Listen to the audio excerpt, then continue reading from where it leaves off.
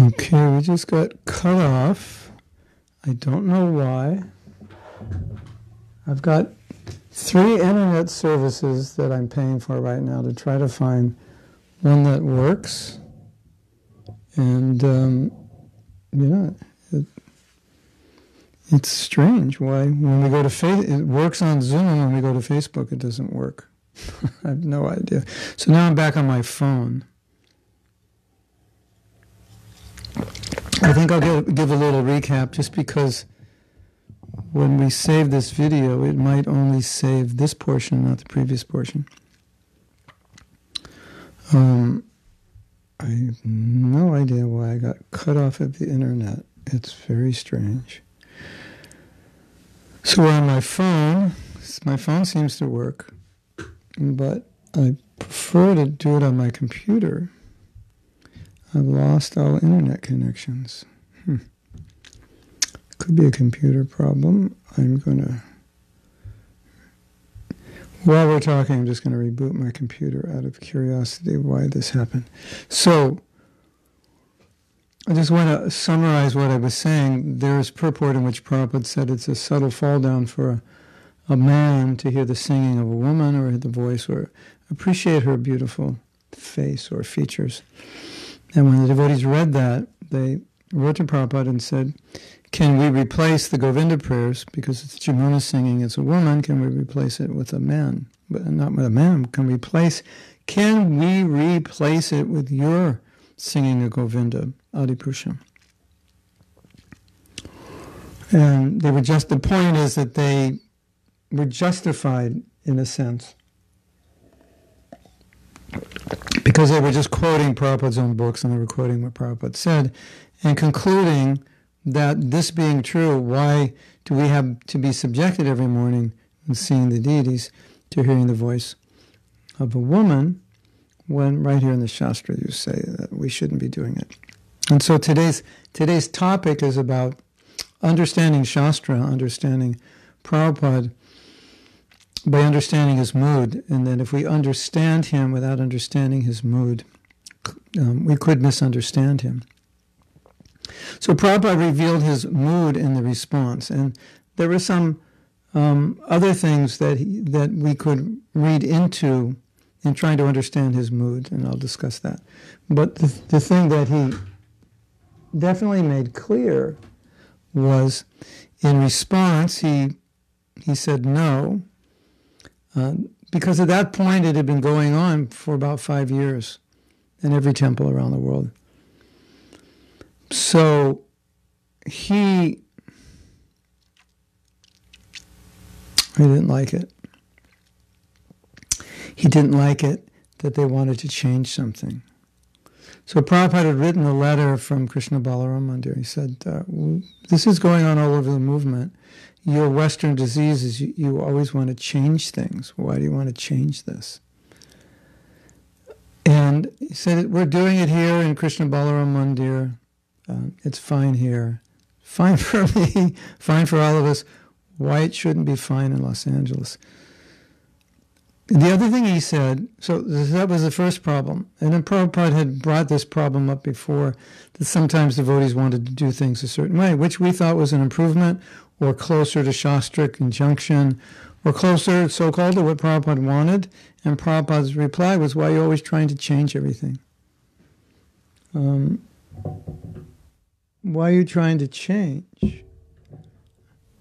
Overloaded. Yeah, when you go to the phone, it overloads. When you go on the computer, it does.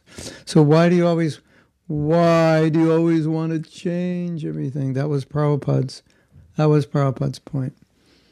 He said, your American disease is you always want to change, And he's saying, look, it's fine. Everything's fine. Why are you creating a problem? There is no problem here. That's basically what he's saying.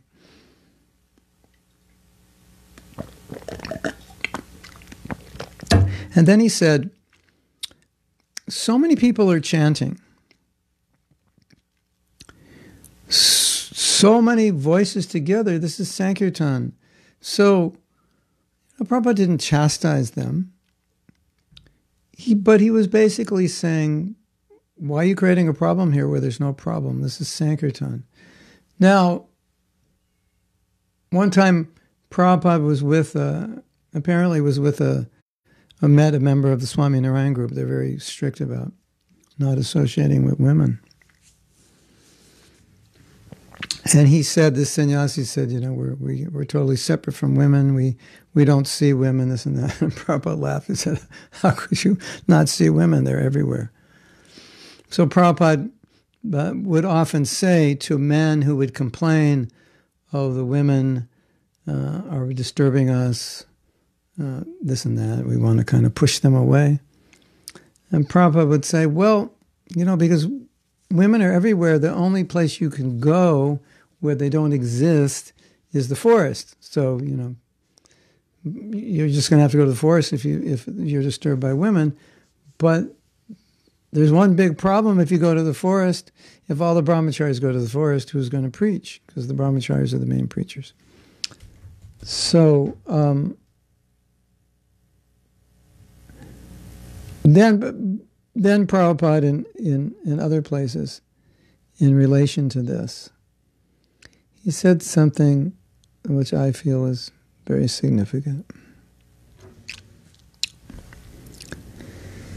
He said, in so many, I'll just put it bluntly, basically he said, grow up. Just become mature. You have to be mature enough to deal with women respectfully and soberly. That's really what he wanted. So, without directly coming out and saying that, you can understand that was Prabhupada's mood. Now, there's one other thing that I always felt, although it wasn't stated exactly, but I think it was subtly indicated, where Prabhupada said, what's the problem? It's a group of people chanting. Prabhupada didn't say, I like this song and I want to play it. But in a sense, he was saying that, we're doing this for 5 years. I'm the one who decided to do it. They're telling Prabhupada, can we not play this when he was the one who decided to do it? It's kind of strange when you think about it. And as I mentioned, we heard the story where Prabhupada first heard the Govinda prayers and he was crying and he appreciated it. It brought out emotion. So he appreciated what they had done. George Harrison and the devotees, Mukunda Maharaj, arranged this song, wrote the melody. He appreciated it. He appreciated the effort of his devotees. So, from my perspective, in playing the Govinda prayers, not only was it a meditation on Govinda, as described by Brahma and Brahma Samhitam, but it was also an appreciation of the bhakti that the devotees put into that.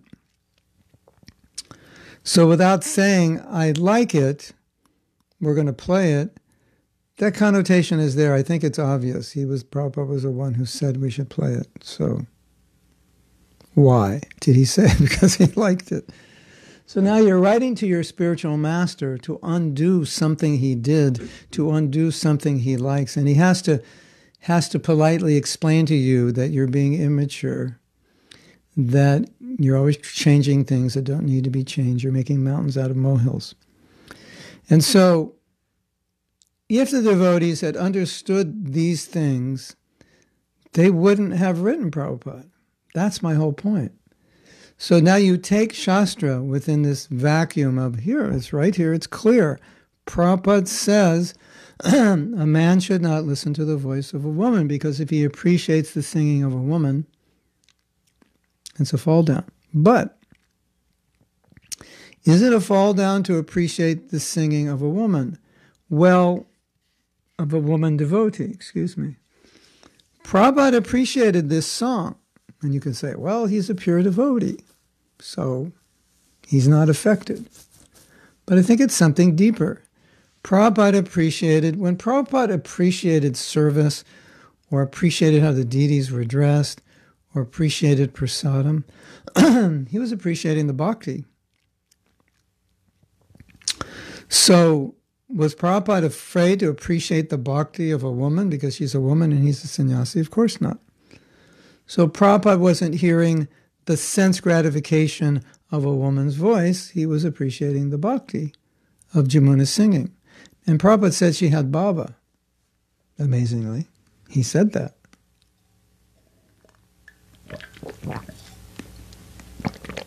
So Prabhupada's hearing, Prabhupada's hearing her bhava when she's singing.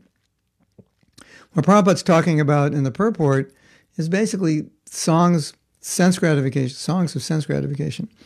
And I think we all know that modern music generally is singing about so-called romance, so-called love.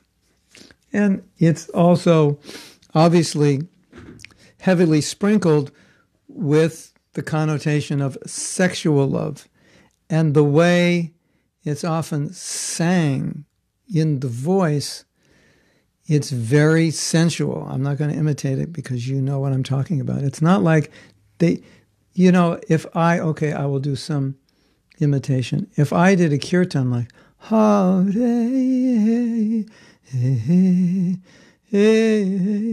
you'd be thinking, what is wrong with him? Because it has this modern pop sexual music vocal connotation. That's what Prabhupada's talking about. If you're appreciating this woman sings so beautiful, I appreciate it. It's just reminding you. It's just agitating, sexually agitating and disturbing. When Prabhupada hears his beloved disciple Jamuna chant, he's inspired. There's a story. Prabhupada always asked Jamuna to chant at these public programs in India. One time she didn't want to. Either she had a bad throat or she just felt like there's so many men who could chant. And she kind of felt self-conscious in front of the men. So Prabhupada said, Jamuna chant, and Jamuna was like, throat. She couldn't. I think Prabhupada was too far away. She couldn't say anything like this. Prabhupada said, chant. Prabhupada loved her chanting. So now Prabhupada is asking a woman to chant night after night after night. And the brahmacharis are writing, telling Prabhupada, we want to hear you chant, we don't want to hear a woman chant. I think you understand what I'm saying, that there's this whole context of Prabhupada appreciating the bhakti of Jamuna, asking her to chant, apparently going against the very thing he's saying in this purport. But then when you think about it within this context, you understand he's not talking about a woman who has bhava singing the holy name. He's talking about ordinary women singing ordinary songs. So when Prabhupada's hearing Jamuna singing Govinda prayers, he's hearing her bhakti. He's appreciating anything. Anytime Prabhupada appreciates something, it's because of the bhakti. And you may know this story, but the artist department wanted to redo a lot of the paintings because they become more proficient. And I believe every painting they redid except one, Prabhupada rejected. And materially, they were all better. But spiritually, they weren't. And Prabhupada rejected them. I'm sure they were quite surprised that they were rejected. But they all thought they were better. But the mood, there was something wrong with the mood, or they had changed something from the original, and Prabhupada didn't want it changed. In some cases, Krishna had very long hair, and Prabhupada said, you've made them like hippies, because you're all hippies, and you like hair. And it was just like one thing after another. So Prabhupada said, the old paintings are fine, and the old paintings they're quite simple. They look like, many of them look like, first-year art student paintings. And they became quite proficient. They became really good, as you know, later on. And most of those paintings he rejected. One time, Prabhupada was eating the Mahaprasadam, and it was so good, he asked for the devotee who cooked to come up, and he said to the devotee, thank you for following the regulative principles. And I can tell by tasting this prasadam, you're following the principles. So Prabhupada was totally in tune to the bhakti. And that's how he could appreciate devotees. Even we may not appreciate them, but he could appreciate them for their bhakti, for their devotion, because we're looking at it materially, and he's not seeing it that way. So this story is one of my favorite examples of a situation in which what was said in Shastra was clear. Brahmacharis, Vanaprastha, and Sannyas should not hear the singing of a woman. It was clear. It was right there. But now if we look at the context, we go a little deeper. We understand Prabhupada's mood. We understand how Prabhupada engaged women. We understand how he appreciated those Govinda prayers, how it was the bhakti that he was experiencing. Then we say, oh yeah, well, if we're talking about devotees and bhakti, it's different. And then Prabhupada hammers on the head, and not in this letter, but another letter. And if you're so immature that you can't maintain sobriety in the presence of a woman, then the only thing I can tell you is go to the forest, because then you won't see any women. But that just means you've basically been defeated. You've succumbed to your own sexual desire, your own sexual immaturity. So when I read one of these letters, because there are many letters, not many, but there's some letters like this, in which men are complaining about the women. Can they just, go in another room or go in the back of the temple? Or they just were pushing them out.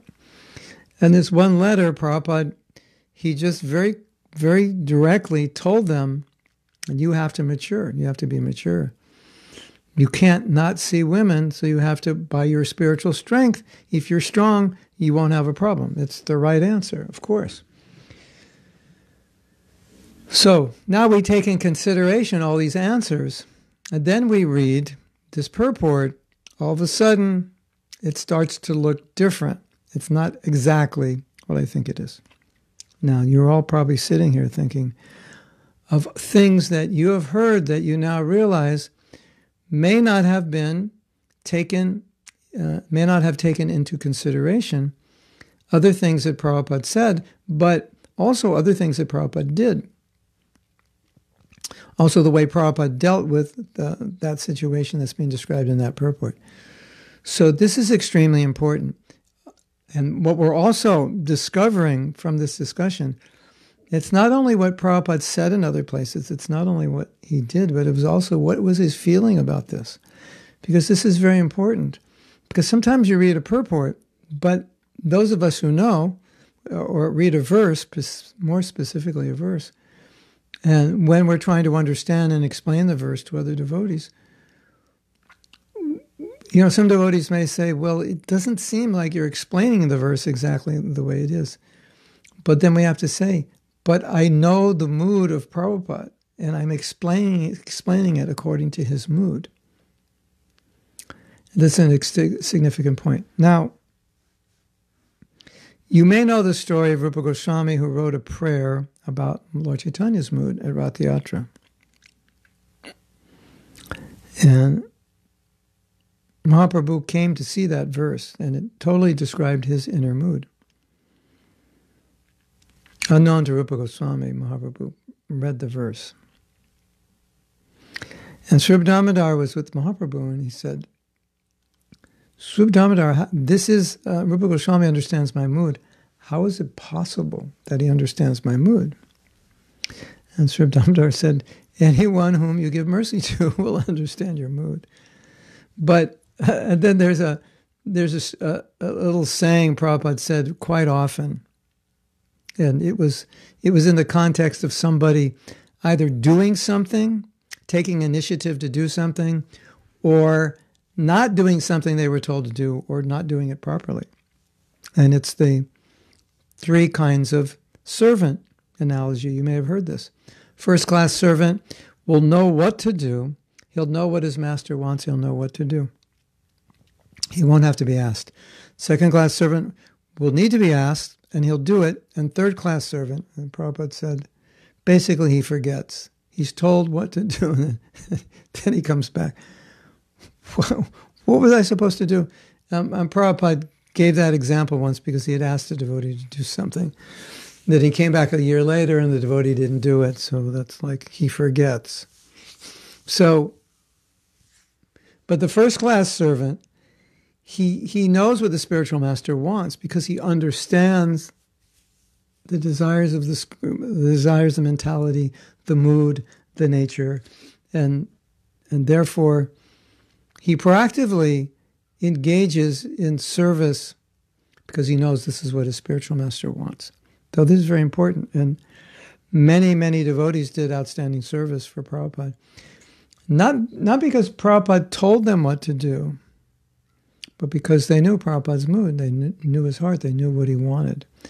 And so they thought, we should do this preaching program, this would please Prabhupada. We know he really wants that. Either he's mentioned it directly or indirectly we could see, because he always, like Prabhupada may talk about something. He never asked anybody to do it, but he may talk about, we should go to the villages, just kind of nonchalantly, go to the villages and do this and that.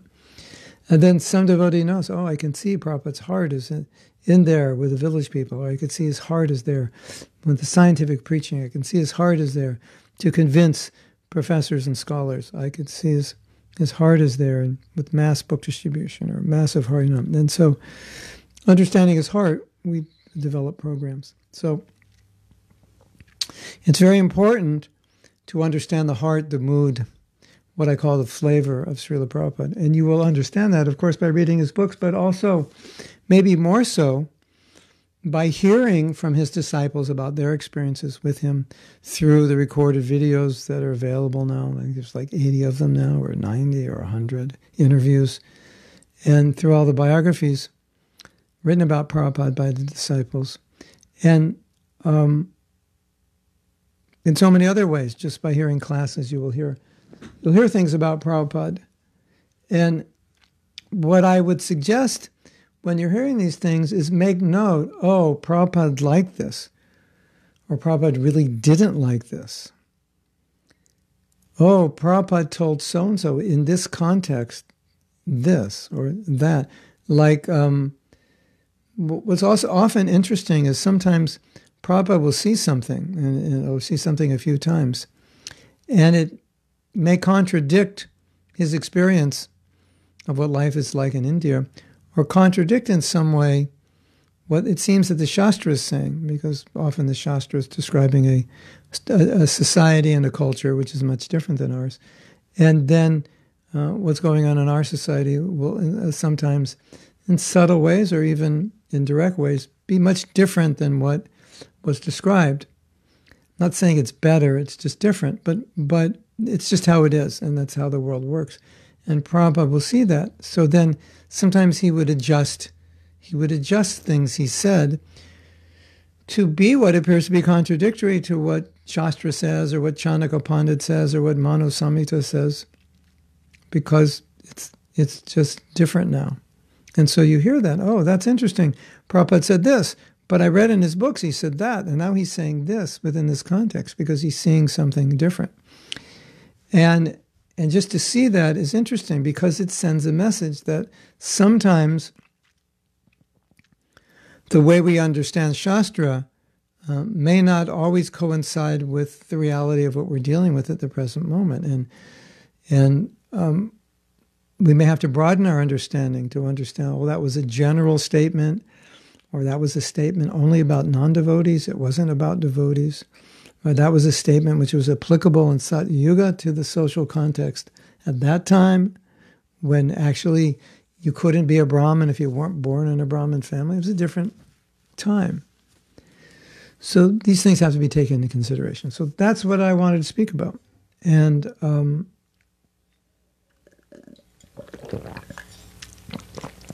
I think this will help our understanding of Prabhupada's books and instructions and Shastric instructions. Maybe the last thing I'll say, and I'll take your questions or comments, is that I've had some discussion with the devotees about books aside from Prabhupada's books, the teachings of previous acharyas and the many books devotees are writing. And I think the discussion in this class is relevant to that discussion because, the acharyas are giving so much insight into our philosophy. And that's what they do, clarifying it and so forth. And what is necessary in understanding the teachings of the acharyas is the very thing we're discussing, to understand Prabhupada's mood, because maybe the acharya is saying something which is applicable to a different time and situation. And we don't know that.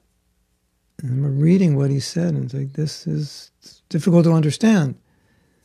It's not exactly the way Prabhupada said it. So then you understand context. Okay, I understand the principle. He's applying a principle, he's applying the detail of the principle differently because different time, different situation, different context. So often when you don't understand context, you could easily misunderstand instruction. And we have this example.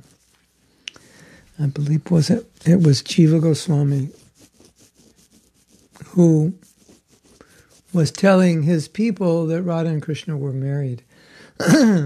And the explanation was that Jiva Goswami was building up Vrindavan and he needed the help of all the Brahmins, Smarta Brahmins and so forth. And they had no place in their brain for a conception that Radha and Krishna were not married because their standard of morality wouldn't allow them to think that way. And so we were told that he told them, no, they were married, and because he needed their help. And if he didn't say that, they would have all left him. That's what we were told. Whether it's true or not, I haven't read it anywhere, but I don't have a reason to believe it's not true. But anyway, the principle is, now we understand the context because you'll read it and say, why did he say that? That's not our philosophy. Oh, this is why he said it. And he's the greatest scholar, and he's saying it, and that contradicts everyone else.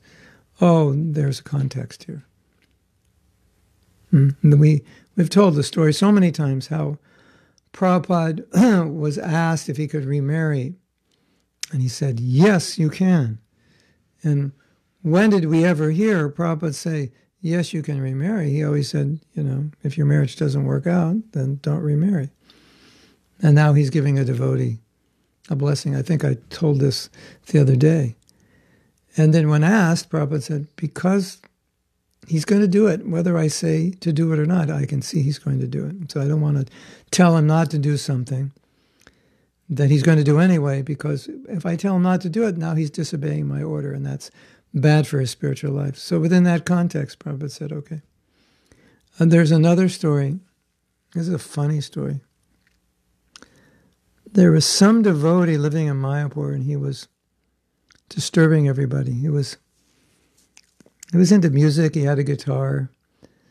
The story really, I don't remember the detail, but he's always singing songs, making up songs, singing. But I think his interactions were very unpleasant, and the devotees were just like complaining to Prabhupada about him. So once Prabhupada met the devotee, and he said, I heard you sing and play music very nicely. The devotee said, yes. And he said, why don't you just go travel around the world and play your music to people? And the devotee said, oh, that's a good idea. And then he went. And that way, Prabhupada didn't discourage him, and he satisfied the other devotees. But it's not that now everyone who has a guitar is supposed to go around the world singing songs. That's what Prabhupada wants us to do. Oh, I play guitar, that must mean that that's what Prabhupada wants me to do. Goodbye, wife, goodbye, children. I'm going. Pied Piper, So, I think that's obvious, of course. Instruction like that is obvious. But the point is we have to consider all the circumstances and the application, and specifically, like, what is the essence? What's the most important thing? What is Prabhupada communicating here? What's the principle? So we could see in the first story I talked, the principle is don't change. The principle is be sober around women, and don't be fanatic, basically that's what he was saying. That's the principle. So we want to understand these are important teachings of Prabhupada and then apply those to different instructions. Okay, now it's time to see what you have said. This is from Nitin Tyagi.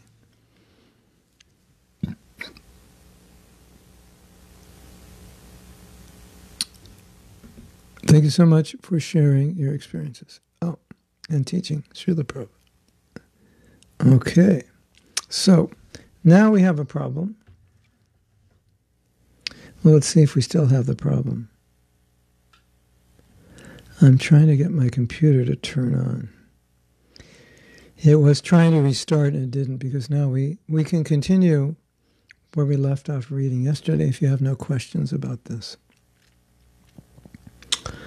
I mean, I could talk more, but I think that I've communicated what I wanted to. It's just so important to understand. It's like if you know me really well and I say something, you will know exactly what I mean. You will know exactly what I'm trying to communicate to that person. But if that person doesn't know me, they could totally misunderstand. They could think, oh, what he said was so heavy or so wrong, or I never heard Prabhupada say that. He thinks so many things. But then you say, then you say, no, I know Mahaprabhu. That's not what he means. He would never say that. What he means is this or that. And you say, oh, thank you. I didn't realize that. Yeah, because you know me, you know what I meant by that. So we need to know Prabhupada more deeply to know what he means. Okay, so Sardiya Rasa has brought up a hot topic, the topic of homosexuality. But I want to, Sardiya, okay, I'll read the next thing you said. The growing amounts of gay devotees in ISKCON who are sincere and dedicated. Yeah, okay. So,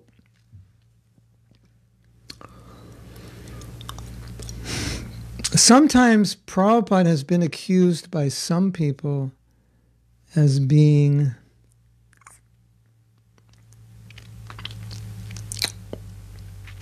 how do we say it politely? Because they weren't polite about it. Being a racist. I guess that's, because he said some things about different races. He appears to be, people could read it as, well, he appears to be misogynistic. Look at what he said about women. Look at what he said about homosexuals. He's homophobic. You could make all these accusations. So the first thing I would say is that anyone who ever spent any time with Prabhupada knows that's absurd. But as a general principle, a philosophical principle,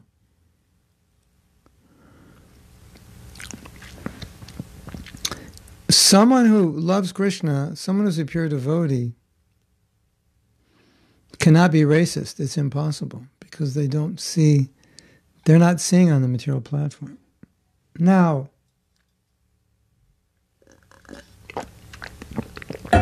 if Sardiya Rasa has a 200 IQ and I have an 85 IQ, and it comes down to doing some work where we need a person with a high IQ, I'm not going to be the one.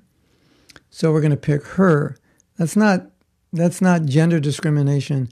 That's not racism, sexism, or anything. Or what's the word for male misogyny? Is there such a word? Is there such a thing? Females who hate men. So it's none of that. It's just, oh, you're more suited. It's nothing about the respect I have for you, the love I have for you, or don't have for you, so-called. It's not about that. It's about, oh, here is a person more qualified. So when we speak of varnashram is a classification according to occupation and ashram. And it defines different characteristics and different duties for different people.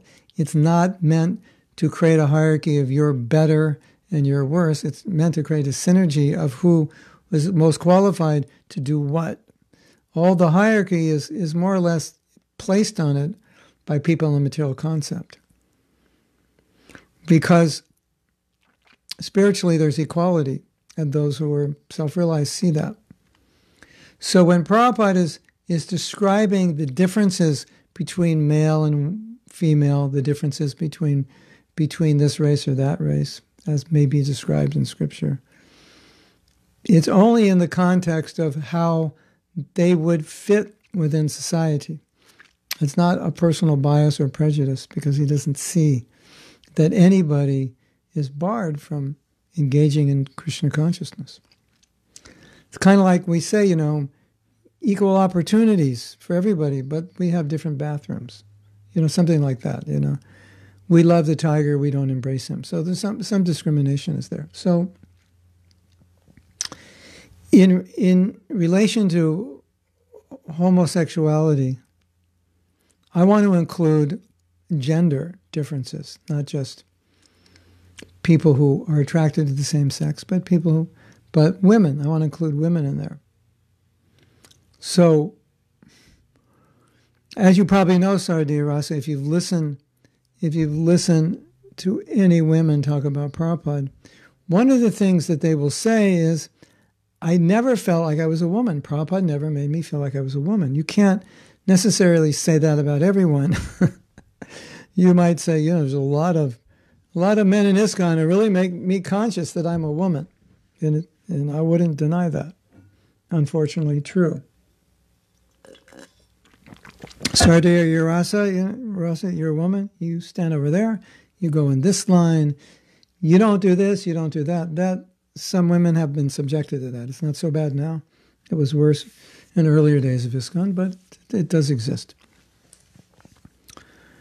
But all the women who are with Prabhupada will testify, he never made me feel like I was a woman, and he never made me feel that there were services only men could do. This is verbatim what they say. So now you go to the books of women less intelligent, women this and that, and you think, oh, your guru, some person who doesn't know us, say your guru is misogynistic, sexist, chauvinistic, racist, blah, blah, blah, blah, blah. When in fact it's impossible for a pure devotee to be that way. And when you get in a pure devotees association, you realize that. Prabhupada had disciples who were homosexual. He knew that.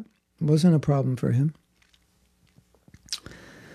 I mean, illicit sex is illicit sex. It doesn't matter if you're homosexual or whatever you are. Prabhupada discouraged it. But as we said last week, Prabhupada, or I don't know if it was this class, but Prabhupada didn't go into devotees' bedrooms. He didn't go there. He said, these are the 4 principles. Whatever your sexual orientation is, these are meant to be followed.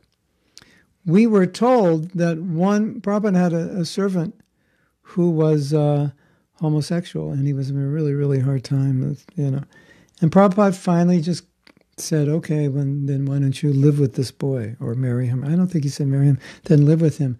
So Prabhupada was like that. He had his principles, and he would stand for his principles. But if he had a sincere devotee that was just trying, and couldn't follow, he would make adjustments. And it's been pointed out that historically speaking, and this is very important, because I think one of the mistakes we're making in ISKCON now is we're not referring to historical precedents in making decisions and projecting the future of how to preach. There are so many historical precedents about new religious movements, and we're just doing exactly what the other ones have done. There's statistical research that if you do this, this is going to happen. If you do that, that's going to happen. And I've heard a lot of devotees making projections and strategies and, shooting around ideas that are not informed by historical social studies about religious movements. And that if they were, I think a few of the things they're saying they would probably take back, because they would realize that there were some things they weren't really clear about, because they were not informed. They didn't have this information. In any case, so Prabhupada, that I know of, had 2 disciples he gave sannyas to who were gay. I know of several gay men who lived in the brahmacharya ashram with everything, with no incident. No one had a problem with that because they were just sincere devotees. If you want to justify illicit sex, no matter what your sexual orientation will be against it. So if you read Prabhupada's books, he's saying that, homosexuality is not ordinary. It's not something, it's not, you can take it, you can take it in different ways. But I think you have to take it ultimately in terms of how Prabhupada applied it. And it's true, Prabhupada was definitely against gay marriages because he criticized priests for authorizing gay marriages. But as you're saying, more and more people are realizing they're gay. More and more those gay people will want relationships. And it's, the question comes up, will ISKCON be involved in authorizing marriages of gay people? Probably not in our lifetime. I wouldn't doubt it would happen in the future.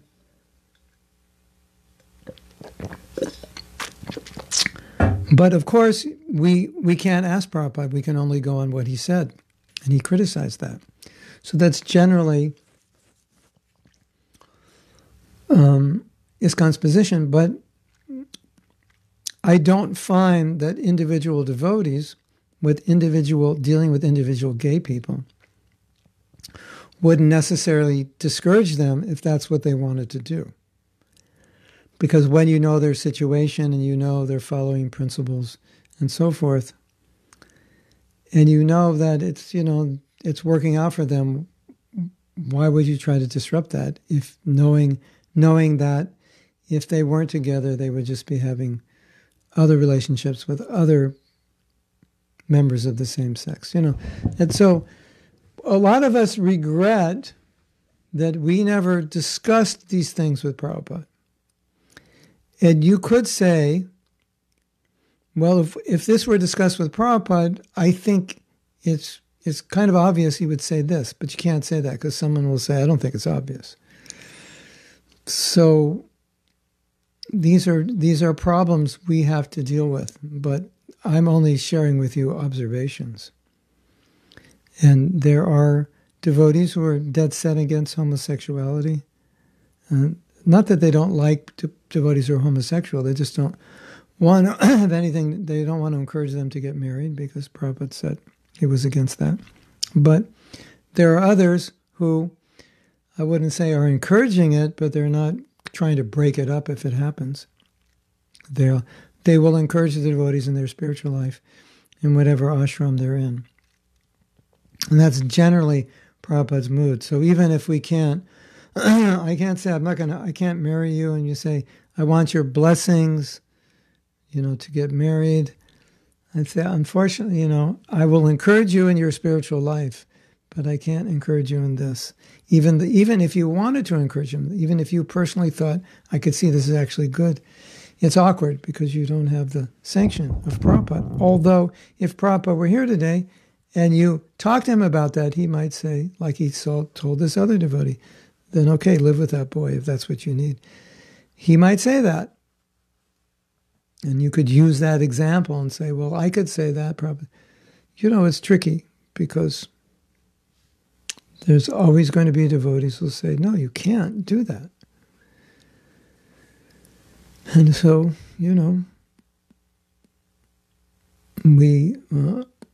I personally, my observation of the ethos in our movement towards gay people is it's quite healthy because on an individual level, when you know somebody, you know their situation, you deal with them in a way that you encourage them in their spiritual life, which is always what Prabhupada did. Okay, you're gay, you want to be gay, fine. Just, engage.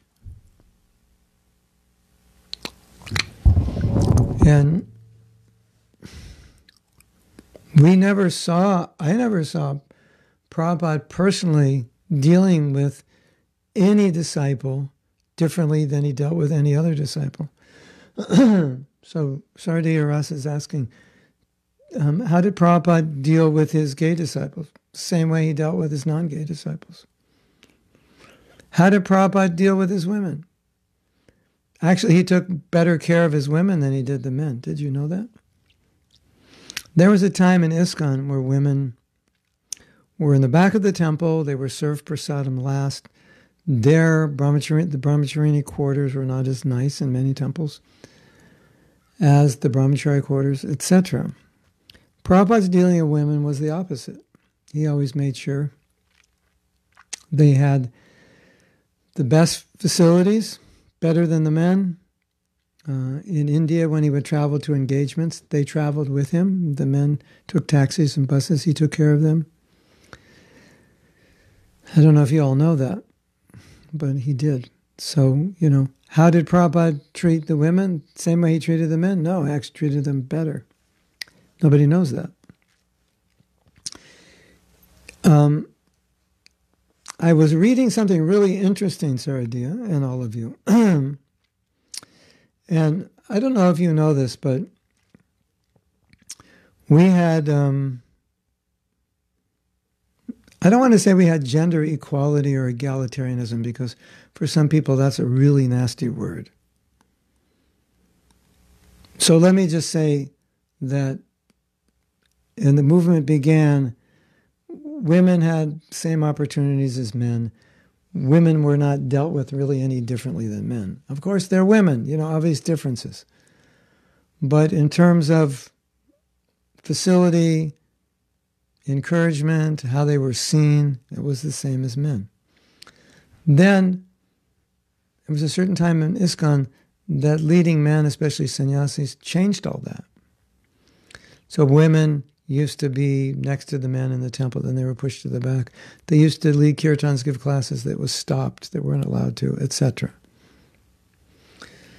So some senior devotees who were spent lots of time, like from the earliest days of the movement, some senior devotees were asked, specifically Satsvarupa Maharaj and Brahmananda were asked about all those changes that were made to kind of put women in a bit of a second-class citizen situation. And they were particularly asked, did Prabhupada ever enact any of those, ever talk about those, ever speak about women being this way or that way, and thus deserving that kind of treatment? And they both said, no, he never said that. It was all done by his devotees. So now you have a problem, because you're probably thinking, how could they misunderstand Prabhupada so much? How could they be doing things that he didn't even want? Which is an excellent question. And we don't even need the answer, because it just happened. And that's a good enough answer. Or maybe the answer is never underestimate the power of Maya. Or never underestimate how much a 22-year-old sannyasi hates women. So, to make an assumption that everything that's going on in ISKCON is exactly the way Prabhupada wanted it is not a good assumption. That you have to determine. You have to understand. If you sometimes see something going on and you don't feel it's right, don't assume that this is right because this is how it is. It may not be. It may have maybe something Prabhupada didn't want. So in answer to your question, how did he deal with gays? Same way he dealt with every devotee. How did he deal with women? Same way. How did he deal with black devotees? Same way he dealt with white devotees, green devotees, yellow devotees, red devotees, male devotees, female devotees, homosexual, transgender, whatever. He just wanted everyone to have Krishna consciousness. Prabhupada, and this is important, Prabhupada did not deal with people on the basis of their body. And that's why the women who were with Prabhupada said, I never, ever felt like I was a woman, because he didn't deal with me that way. He dealt with me as a spirit soul, and he engaged me. And they go, you do to the man, you do this. To the woman, you do that. It was the same thing. You organize this, you organize that. You preach here, you preach there. That's what he was doing. And why was he doing it? And he said once, the Indian women, they don't do what you're doing. They stay home, this and that. But you have a different culture. So Prabhupada's thinking, why not engage them? Now we have twice, instead of just engaging the men, we can engage the women. Now we have twice the manpower. Because the women they can organize programs, they can preach, they can lead kirtan. So, why not? That was Prabhupada's thinking. He didn't think, oh, they're women. Or, oh, we're going to Africa, so like the black race, they're not qualified, they're not this or that. Never thought like that. If they rendered service, he loved them as much as he loved anyone who rendered service. And so, any of these statements that were people, it seems that Prabhupada was racist, sexist, misogynistic, chauvinistic, patriarchal, yeah, a little bit. That's the culture. The whole world's patriarchal. But patriarchal. But if you actually look at how Prabhupada engaged people, there was none of that, absolutely none of that. In spite of things he may have said, which were more around organizing things socially by recognizing the nature of people. Are women different than men? Of course they are. Socially, should that be taken in consideration? It must be taken into consideration unless you create havoc. Are different races of people different? Yes, you have to take things in consideration. I travel to many countries, and you have to know the culture of the country. Otherwise, you can be ineffective or you could be offensive. If I say something that is acceptable here in America, it may offend people in another country. So yes, so you have to, the Chinese people like this, the Russian people are like this, the South American people are like this. I was in South America, and I'd say, well, back in America, no, I think it was in Mexico, and they said, well, in America, and they'd say, this is America. So it's kind of like a pet peeve. Don't call Mexico not America. It's actually North America. And South America is, I say back in America, you go, this is America. This is also America. It's just South America and North America. So it kind of caught me off guard. I go, yeah, you're right. So I'd say in the United States. Okay, in the United States, in Mexico. But don't say in America, because this is America. Anyway, so I think that's important to understand about Prabhupada. Now, when Prabhupada, Prabhupada notes differences between different classes of people, differences between devotees and non-devotees, difference between jnanis and yogis, differences between Brahmins, Kshatriyas, Vaishyas, and Sudras, differences between men and women, differences between races. But it's for adapting socially and adapting the preaching to understand these things. So things can go well. But there's no indication that Prabhupada doesn't equally love everyone, no matter what they are, their sexual orientation, or this or that. That would be a mistake to think that way. And I think some devotees who dislike those people would use certain things that Prabhupada said to make it sound like Prabhupada disliked those people also, just the way they dislike them, just like we saw this thing in limiting the women in a way that Prabhupada never limited the women, because the men were afraid of the women, because the women were the enemy. They were Maya personified. And they just wanted to keep them as far away as possible. Prabhupada was not disturbed by women. So there's no way that Prabhupada would say the things that those immature young men said. It's impossible. And these were his disciples, his daughters, which he loved dearly. He would never mistreat them like the men mistreated them. So if you look at Prabhupada like you would look at an ordinary person and you say, oh, look at him, he's prejudiced. Look what he said about women. Look what he said about black people. Look what he said about politicians. Look what he said about scientists. Look what he said about Mayavadis. It sounds like Prabhupada has this pet peeve with Mayavadis. He really hates them. No, he doesn't. He only hates what they're saying. He doesn't hate them. So I think that's important to understand.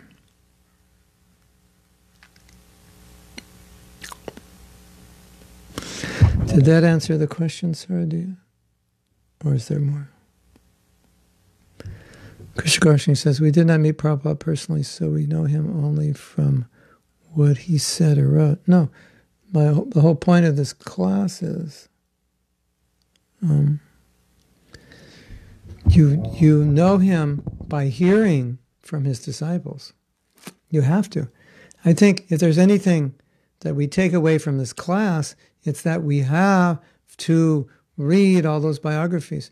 We have to listen to all those memories. There's 80 memories. They're about an hour and a half.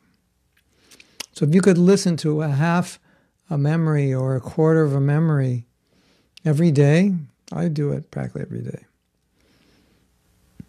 It's gonna open you up. It's going to open your universe up.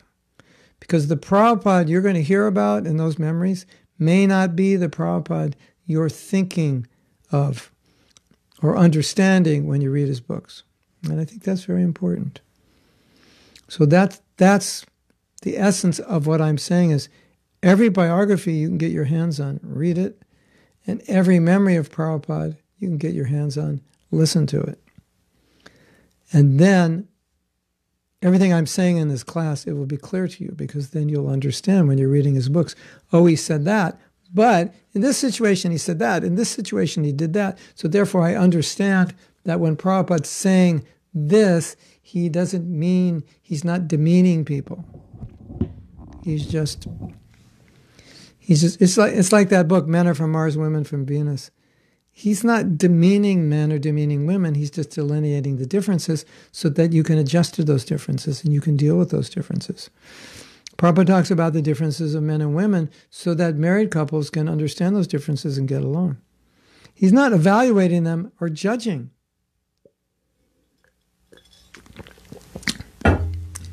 And often, well, we also have to understand when he's talking about men and women, he's not talking about devotees. He's talking about ordinary men and ordinary women. Because Bhaktisiddhanta said, he said, if you're a devotee, you should see your wife as Krishna's, and you should serve your wife. And you should become the humble servant. Do what she wants. That's humility. That's Vaishnavism.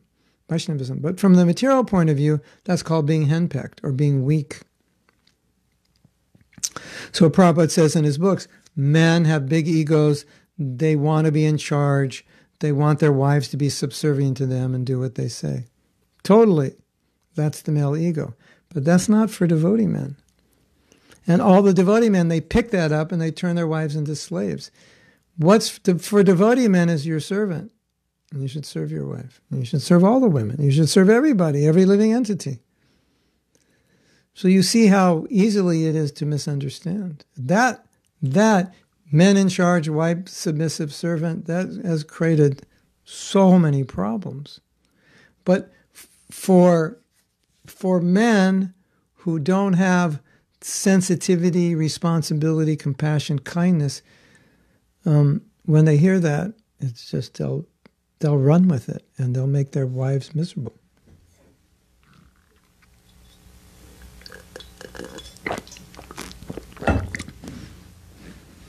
So another thing that we should understand is when Prabhupada says somebody should be this way, it's only if the person in relationship with that they should be that way towards is also qualified. A disciple should surrender to his guru. To what guru? To a qualified guru, not to any guru. A wife should serve her husband. What kind of husband? In Prabhupada's own words, who is not fallen. Should serve a husband who is not fallen. So when Prabhupada's saying, do A, B, and C, do it to the qualified person. He's not saying it do to a fool and rascal and let them destroy you and control you. You know, you surrender to a bogus guru. He goes to hell, you go to hell. That's what Prabhupada said. So, you have to understand all these things. And another thing, Krishna Karshani, the problem is, and this is a problem even for learned devotees, if you're trying to understand something, you want to understand everything the Shastra says about it. You want to understand everything Prabhupada says about it. Otherwise, you'll be in a somewhat, you'll be, it's like this. It's like, if you don't like a certain political leader, it's really hard to understand why anyone would like them. And vice versa. From the other side, they can't understand why you like your political leader. You can't understand why they like their political leader. And the reason they like it is because they're only hearing good things about that leader, or they're only hearing bad things about the leader. So I think, how could you vote for this one? Because I'm only hearing bad things about him. But they've got their ears open to the good things, and they turn off the bad things. So a lot of times, and you know this, that when we're trying to understand Krishna consciousness, and we kind of have a sense of the way we want to see it, we'll interpret everything that Prabhupada says in the light of that, when it may not be true. And that's why we need to read everything.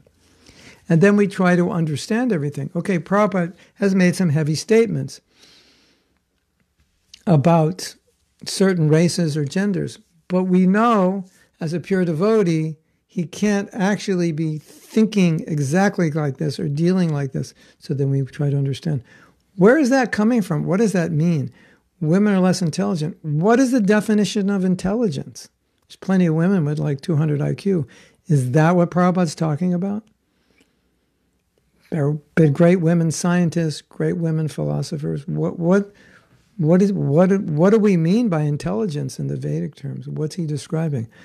Oh, he's describing the difference between the male psyche, female psyche, in terms of their connection with the material world, their attachments, the motherly nature, the emotional composition. Like, okay, so now we're talking about that. And okay, so we understand something about that.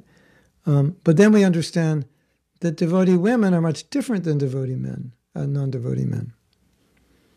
So, so you start adding it up, and you start saying, okay, there's more nuances here. I didn't understand everything. What else does he say? And he says, oh, my female disciples, such and such, she's very intelligent. Oh, Prabhupada's calling a female disciple intelligent. And you find out like 50 times he's calling 50 of his different female disciples intelligent. Then you see, oh, you American boys and girls are very intelligent. Now he's calling the boys and girls. He said, but I thought Prabhupada said that men are more intelligent than women. Why is he calling the women intelligent? Why isn't he saying you American boys and girls are intelligent? Does that mean the European boys and girls aren't intelligent? Obviously not. Why isn't he discriminating? Oh, you intelligent boys, all you intelligent American boys and less intelligent American girls, I'm so happy you're taking the Krishna consciousness. So, you want to study everything. So you totally understand it. And then,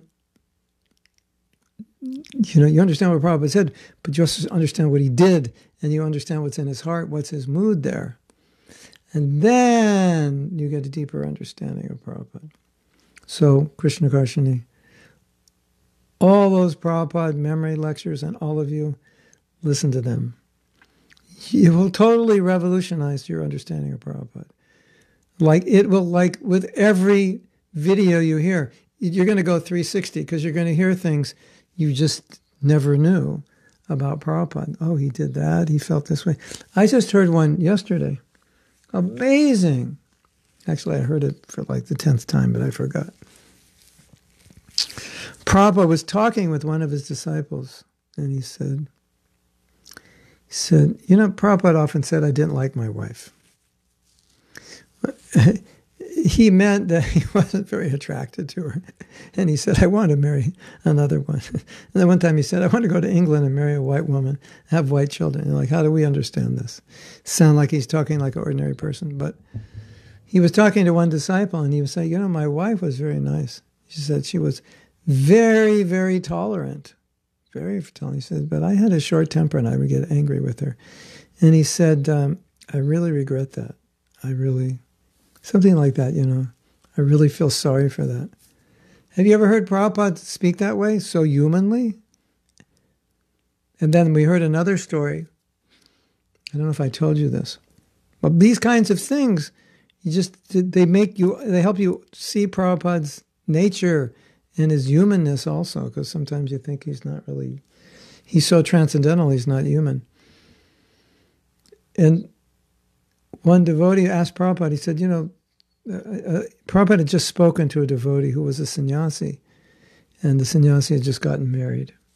After he left, the devotee said, Prabhupada, how do we explain to the world about a man who was a sannyasi who fell down? And Prabhupada thought about it. He said a few things. And then the last thing he said is, what does it matter? Do you know how for some devotees, things like that really matter, and they write papers about it and get on the internet and talk about it? Sannyasis fallen down, they should be rejected. Of course, nobody's going to say that, but just I wouldn't doubt in the future somebody could say that. What's going on in their movement? Fallen sannyasis getting married, and now they still have positions and they're being respected. And Prabhupada's last statement on that, in thinking about, how do we explain this? And he was saying, look, they're sincere devotees and they're serving. It doesn't matter. Grihastha, sannyas. That was Prabhupada's final statement. It doesn't matter. The whole thing is just it's a little thing. It's not a big... So to hear Prabhupada say that, it's wow. Because you could think that's a really big thing, sannyasi falling down. And Prabhupada's what does it matter? It's not important. That he's got to see that nature. And now you're going to deal with somebody who may be in a similar situation, and then you think, oh yeah, that's how Prabhupada dealt with it. It wasn't a big thing. So I hope that helps you, Krishna Karshani. Homosexuality, no chance to fulfill sexual desire in so-called bona fide way. But at the same time, probably most of this is not able to stay celibate. Seems there's no place for gay people. Most people can't be celibate anyway, so there's no place for anybody. You know what one devotee said, Krishna Karshana? He said, actually, he said this based on Shastra. He knows the Shastra really well, but it could be his opinion, but I will throw it out. It's almost funny, but it's serious. He said, in homosexuality, there's no question of pregnancy. But in heterosexual relationships, if you prevent pregnancy through contraception, that's sinful. Homosexuality is there's nothing to prevent because it's not going to happen. So his analysis was it's more sinful. What do you think of that? Harley is appreciating discussion on taboo topics. Yeah. Well, if you wanted to talk about taboo topics, you're in the right station. Because pretty much it seems like that's all we do. Because they need to be discussed. Everyone works together as desired by Prabhupada, yes. Well, Krishna Goswami, let me say something more about the homosexuality and celibacy thing. As I said before, Prabhupada gave the 4 regulative principles. And that was it. It was like he wasn't putting cameras. It was, okay, now we're going to put cameras in everyone's bedroom. And if we find anything's going on there, then we're going to pull off their neck beads, cut off their sikas, and, take their dhotis. And Prabhupada wasn't like that. So Prabhupada was like, here are the 4 principles. This is what it is. You know what to do it, and I don't want to think about it anymore. And if you're sincere, you'll be successful. So as we know, sometimes you slip, you get back up, you slip again, maybe not as often, you get back up, and eventually you hardly slip at all, and eventually you stop slipping.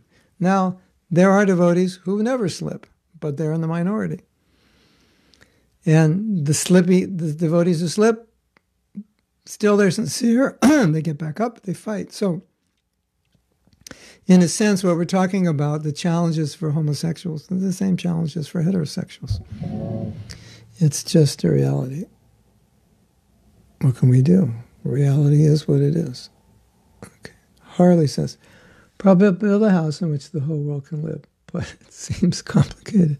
In practice, finding out how we can make a room for every different group. Yeah, well, I think you hit it on the head, different rooms. You know, like if all the devotees who snore, go in that room. Don't bother us. We want to sleep peacefully, you know. It's like they have smoking rooms. Okay, all of you who smoke, you go in that room. So that's my understanding, based on practical experience of a house in which the whole world can live. It's not like everyone's going to be in one room. We have to build different rooms. And if we have the broad-mindedness to build different rooms, so good high fences make good neighbors, or something, high fences make good neighbors. So sometimes that's how you get along, by moving into a different room. It just is, you know. But that's also intelligent. Okay, how everyone can live in this house. Okay, so all the people like this in this room, all the people like that in that room, everyone on this floor is like that, everyone on that floor. Why not? I believe the key of understanding is not to confuse love with sex and vice versa. When we say we love animals, we don't associate that emotion with sexuality unless there are obvious mental illnesses. Could truly love everyone without the slightest trace of sexuality. Yeah, if you're a pure devotee, it's exactly how it is. And that's why all that anti-woman stuff was just on men who were having a really hard time controlling themselves. And that's why you never saw that from Prabhupada. It couldn't possibly come from him. As I was saying, racism, sexism, none of that could come. He's transcendental to that. But those who are not transcendental, they see him, some critics see him and they go, oh, look at what he said. He's sexist. Yeah, you can think that way. But then look at what he did. It was never sexist. It was just the opposite. There are a lot of devotees who say Srila Prabhupada would also say the same thing based on time, place, and circumstance. How to know who is eligible to say that? Same thing refers to what? I'm not sure now, because we lost the context. But general answer for you is, you study Prabhupada's books, you hear about Prabhupada's life, you associate with senior devotees, you discuss these topics, and you pray. And most importantly, you try to be objective and don't come to conclusions which are preconceived. You already decided what the Siddhanta is, and now you're going to go read Prabhupada's books and prove you're right. Why don't you just be open to see what he says without having to have him say anything in a particular way? I mean, Prabhupada sometimes says things which are really heavy, are really hard to accept. But he says them. And there's a lot of people that will hear that and just go, I can't accept that, or I have to block it out of my mind. And there'll be other people who will hear that and they'll run with it and they'll go on a crusade, you know. And the truth is somewhere in the middle. We have to understand why Prabhupada said that and not always think that the way I'm seeing it is exactly what he meant. It may not be. He built a house in which the whole world can live, but it seems complicated in practice. Yeah. Well, right now, we haven't built a house. Potentially, yes, but we have work to do. Naturally, everyone has a room in the house, yes, but it's a matter of making them feel that they belong. Yeah, exactly. Exactly, Harley. Accommodating we are as devotees is how we make others feel. Okay, so we don't, obviously we're not going to accommodate sinful activity and so forth. But we're talking about accommodating devotees who sincerely want to serve Krishna, or anyone who wants to sincerely serve. Srila Prabhupada many times said there is no equality and that women are inferior to men. He also repeatedly says a wife should serve her husband and the husband should serve Krishna. I agree.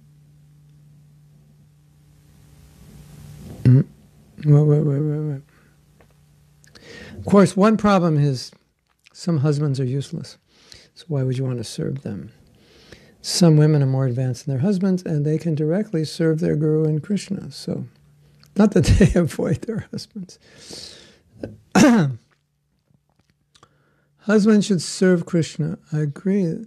This does not mean that Srila Prabhupada discriminated unfairly, as he's just making a statement about the external identity, social position, and not the soul. However, how do we follow this in practice?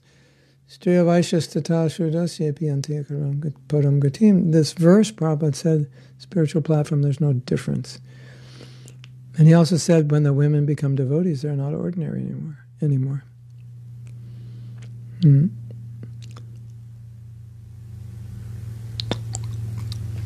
How do we follow in practice? It is the essence of Vaishnava culture first that we should focus on. Our social responsibility. Yeah, you can't throw the philosophy out. Thus, men need to focus on their responsibility to support, care, and protect women. Women should focus on serving men. You cannot serve a man who does not, it's really hard to serve a man who doesn't support, care, and protect you.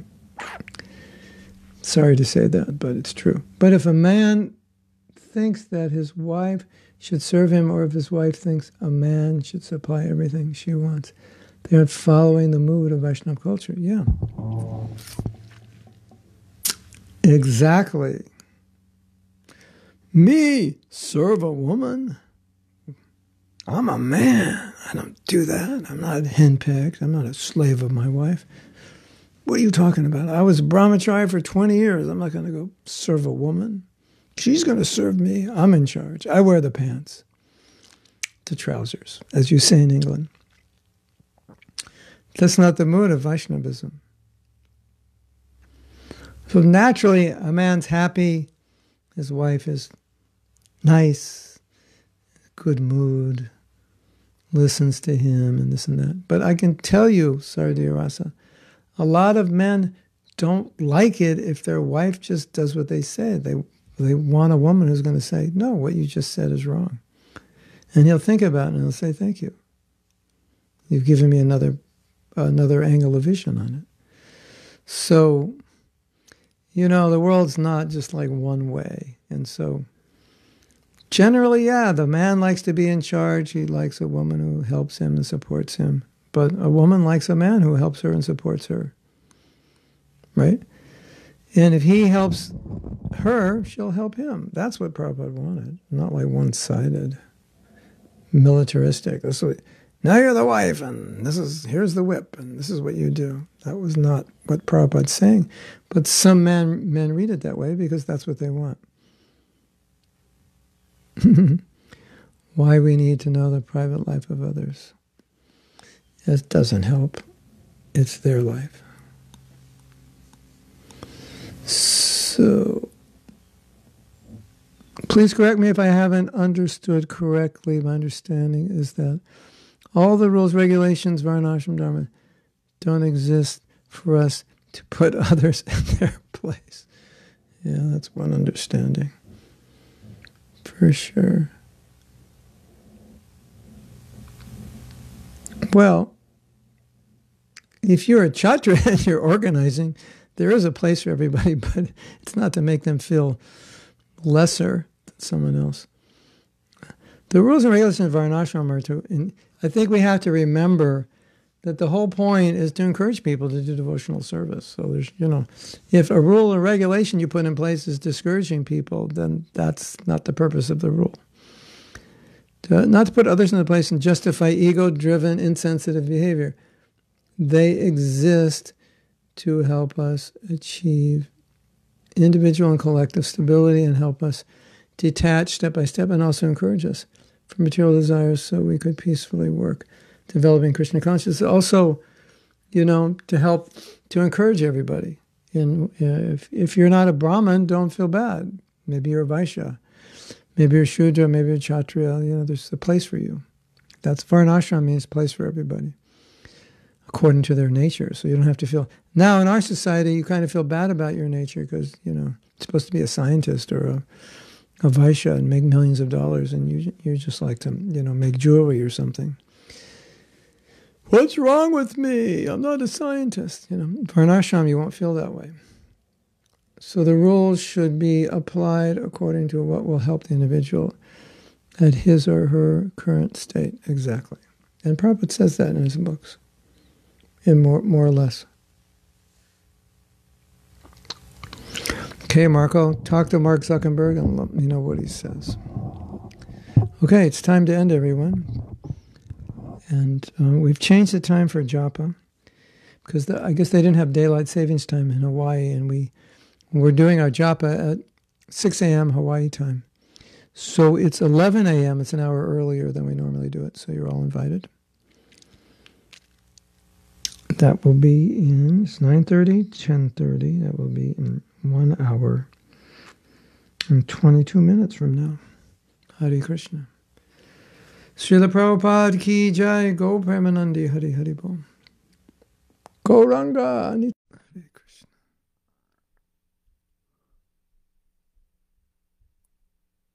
Hare Krishna. Welcome to all of you. Srila Prabhupada ki jai. I have an interesting topic I want to speak about, at least to begin speaking about.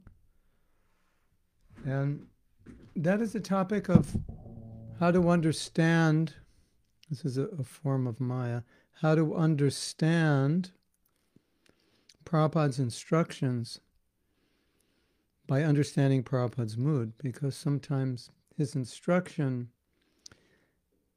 or what appears to be his instruction, or Shastric instruction, doesn't always correspond to his mood. And if we take some instructions literally, without considering Prabhupada's own feelings within the context of application, we could come up with the wrong idea. This is very important. And this is being framed within the context of Maya because this is a form of Maya. But first, we're going to chant. Hare Krishna. So, we are broadcasting off my computer, and I think the sound is okay. Radha Madhava Kunja Bihari. Is that okay? Volume-wise, can you let me know? Last time it was distorting because I was going through the phone. Anyway, I think this is okay. If it's not, just send a message. We'll change something. Jai Radha Madhava Kunjabi Hari. Jai Radha Madhava Kunjabi Hari. Gopi Janna Vallabha Girivaradari. Gopi Janna Vallabha Girivaradari. Jasodanandana Braja Jana Ranjana. Yashodanandana Braja Jana Ranjana. Jashodanandana Braja Jana Ranjana. Jashodanandana Braja Jana Ranjana. Jamuna Tira Vanachari. Jamuna Tira Vanachari.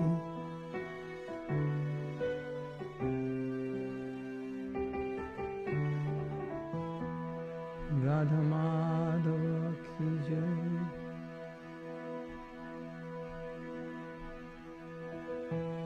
Radha Madhava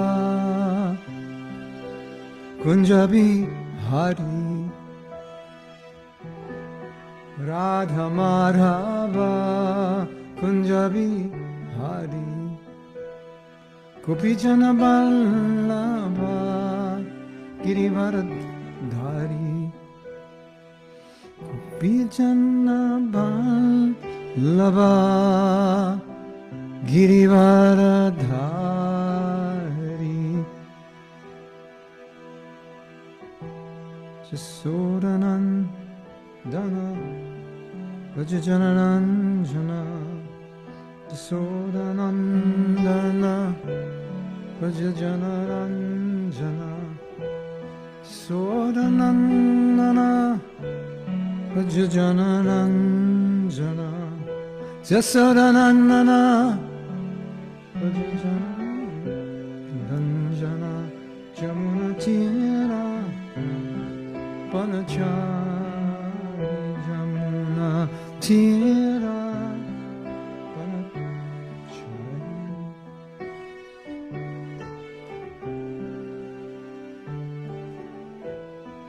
Okay, time to dance. Hold on.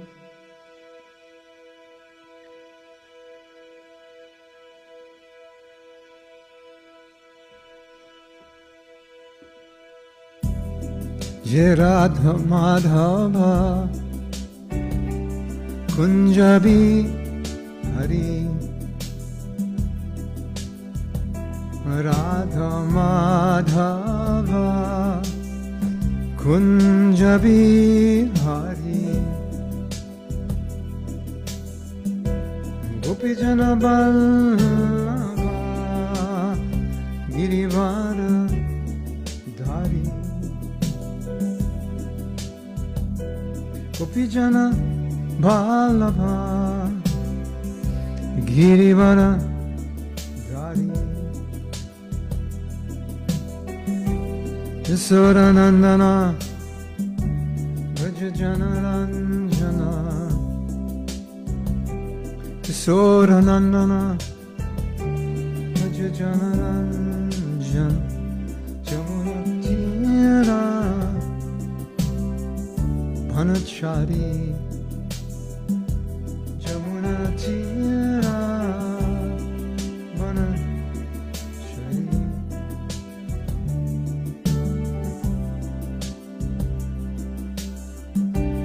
Hare Krishna,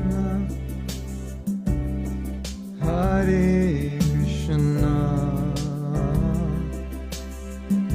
Krishna Krishna, Hare Hare, Hare Rama, Hare Rama, Rama Rama, Hare Hare, Hare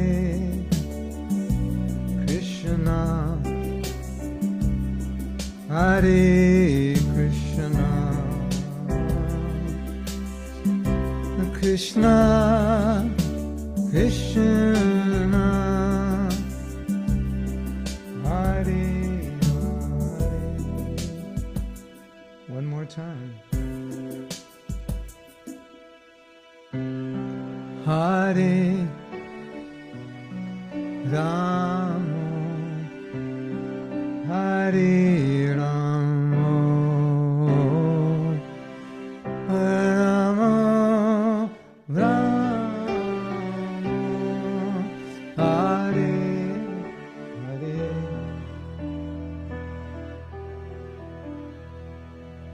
Shri Radha Madhava Ki Jai.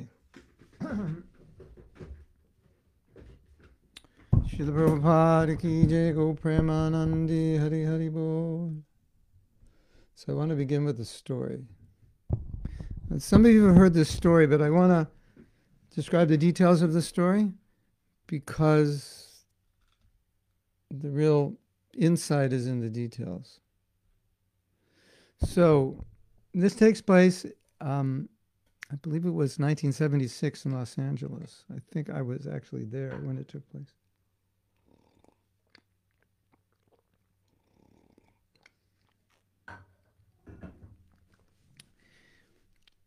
The Jumuna and the other devotees in England made the Govinda prayers in 1970, and they sent it to Prabhupada, and he really liked it.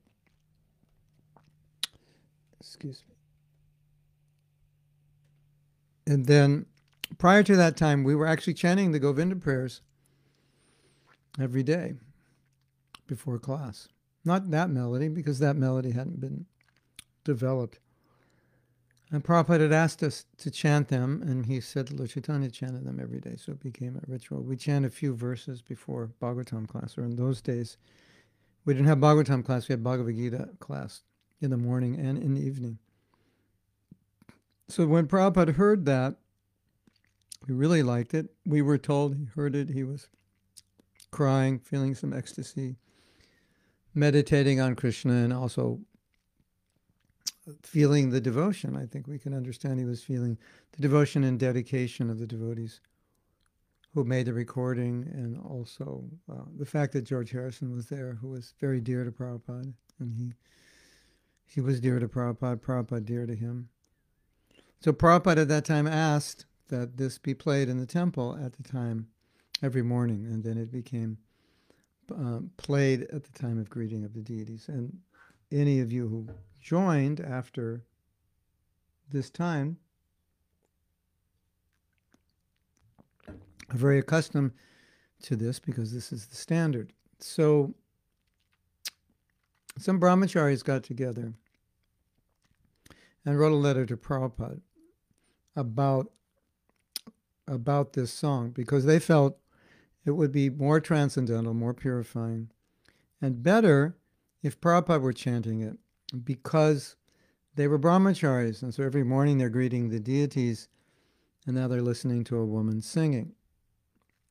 And they're also listening, I don't know if you noticed, but there's bass, there's organ, there's guitar, either guitar or harpsichord, I think guitar,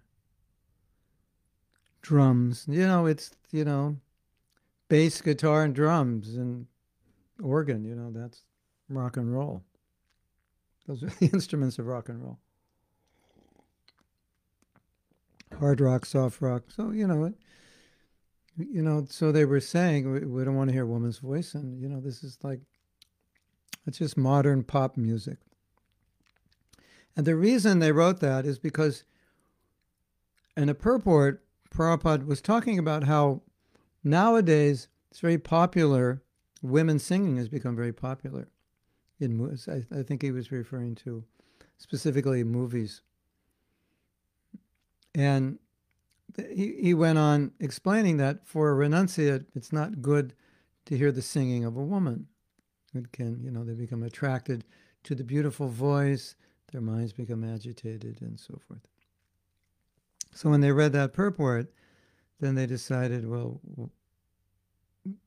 we would like it, at least at this temple, if we didn't have to listen to a woman, because after all, what you said in the purport is that as renunciates, brahmacharis, vanaprastha, and sannyas. It's a subtle fall down if Prabhupada said, to appreciate the beautiful face of a woman for a renunciate, or for a renunciate, to appreciate the singing of a woman is a subtle fall down. Okay, so all you grihastas, there's no problem for you. You're already fallen, you don't have to worry. Sometimes we joke like that. But in a sense, grihastas are immune because they're already surrounded by the beautiful face and the beautiful voice of their wife and daughters. So it's part of the ashram, and they're, in one sense immune to it, being surrounded by it and dealing with it. So the general principles, brahmachari shouldn't associate with a woman. This seemed like a kind of, subtle association you appreciate. Not that we don't appreciate women, but appreciate the physical aspects of women, which means it's kind of like, basically Prabhupada's saying it's like a form of connecting subtly with a woman, or you could, sometimes we say subtle sex. But you understand. So they thought, on the basis of what Prabhupada said in his books, that he would give them permission, because they had gone to the temple president, and I think the temple president was reluctant. Or maybe the temple president said, you should write Prabhupada, because Prabhupada established this. How can I stop it? So it seems that they were justified on the basis of Shastra, because what Prabhupada said there was very, very clear, that renunciates should not hear the singing of a woman. And that